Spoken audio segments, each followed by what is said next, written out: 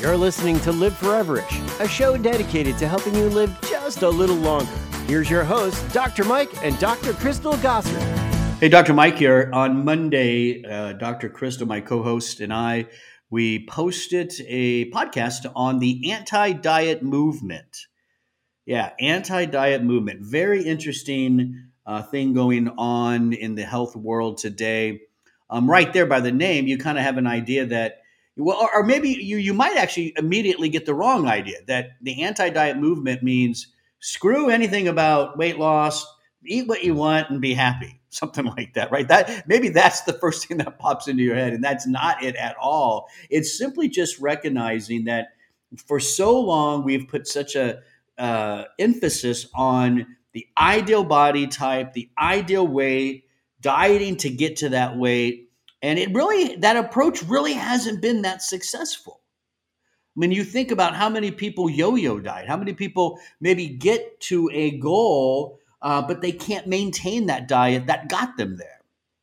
And so that's more of the movement. It's more thinking about, where are you at in life right now? Number one, it's being healthy at that point. No matter what your weight is, number one, there are things you can do to be healthy at that weight. Now, if you still feel you need to lose some weight, that's fine, but you're going to do it focusing on staying healthy. Maybe it's not so much an exact number goal or a dress size or the skinny jeans that you might want to, maybe the focus needs to be more and more on staying healthy as I get maybe to a more comfortable weight for me.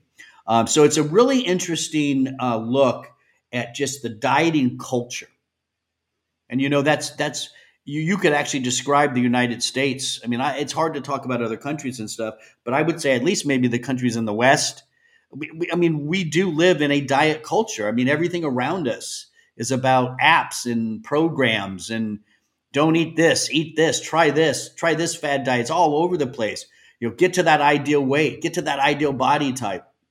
And it's really just kind of a step away from that and appreciating each person and where they're at maybe on that journey to a healthier weight. But that doesn't mean they can't be healthy now. And maybe it's a little bit less of an emphasis on the scale and on that dress size and on that waist size and more of an emphasis on improving disease risk, right? As you maybe get to a more comfortable weight for you. So it's a very interesting movement. We're going to see how it pans out over the next few months, years, who knows. So we posted that on Monday. Go check it out at liveforeverish.com. And don't forget many other podcasts for you to download, listen to, comment, like, share, and subscribe. We'd love for you to become a subscriber of Live Foreverish so you never miss a show we post on Mondays and Wednesdays. I'm Dr. Mike.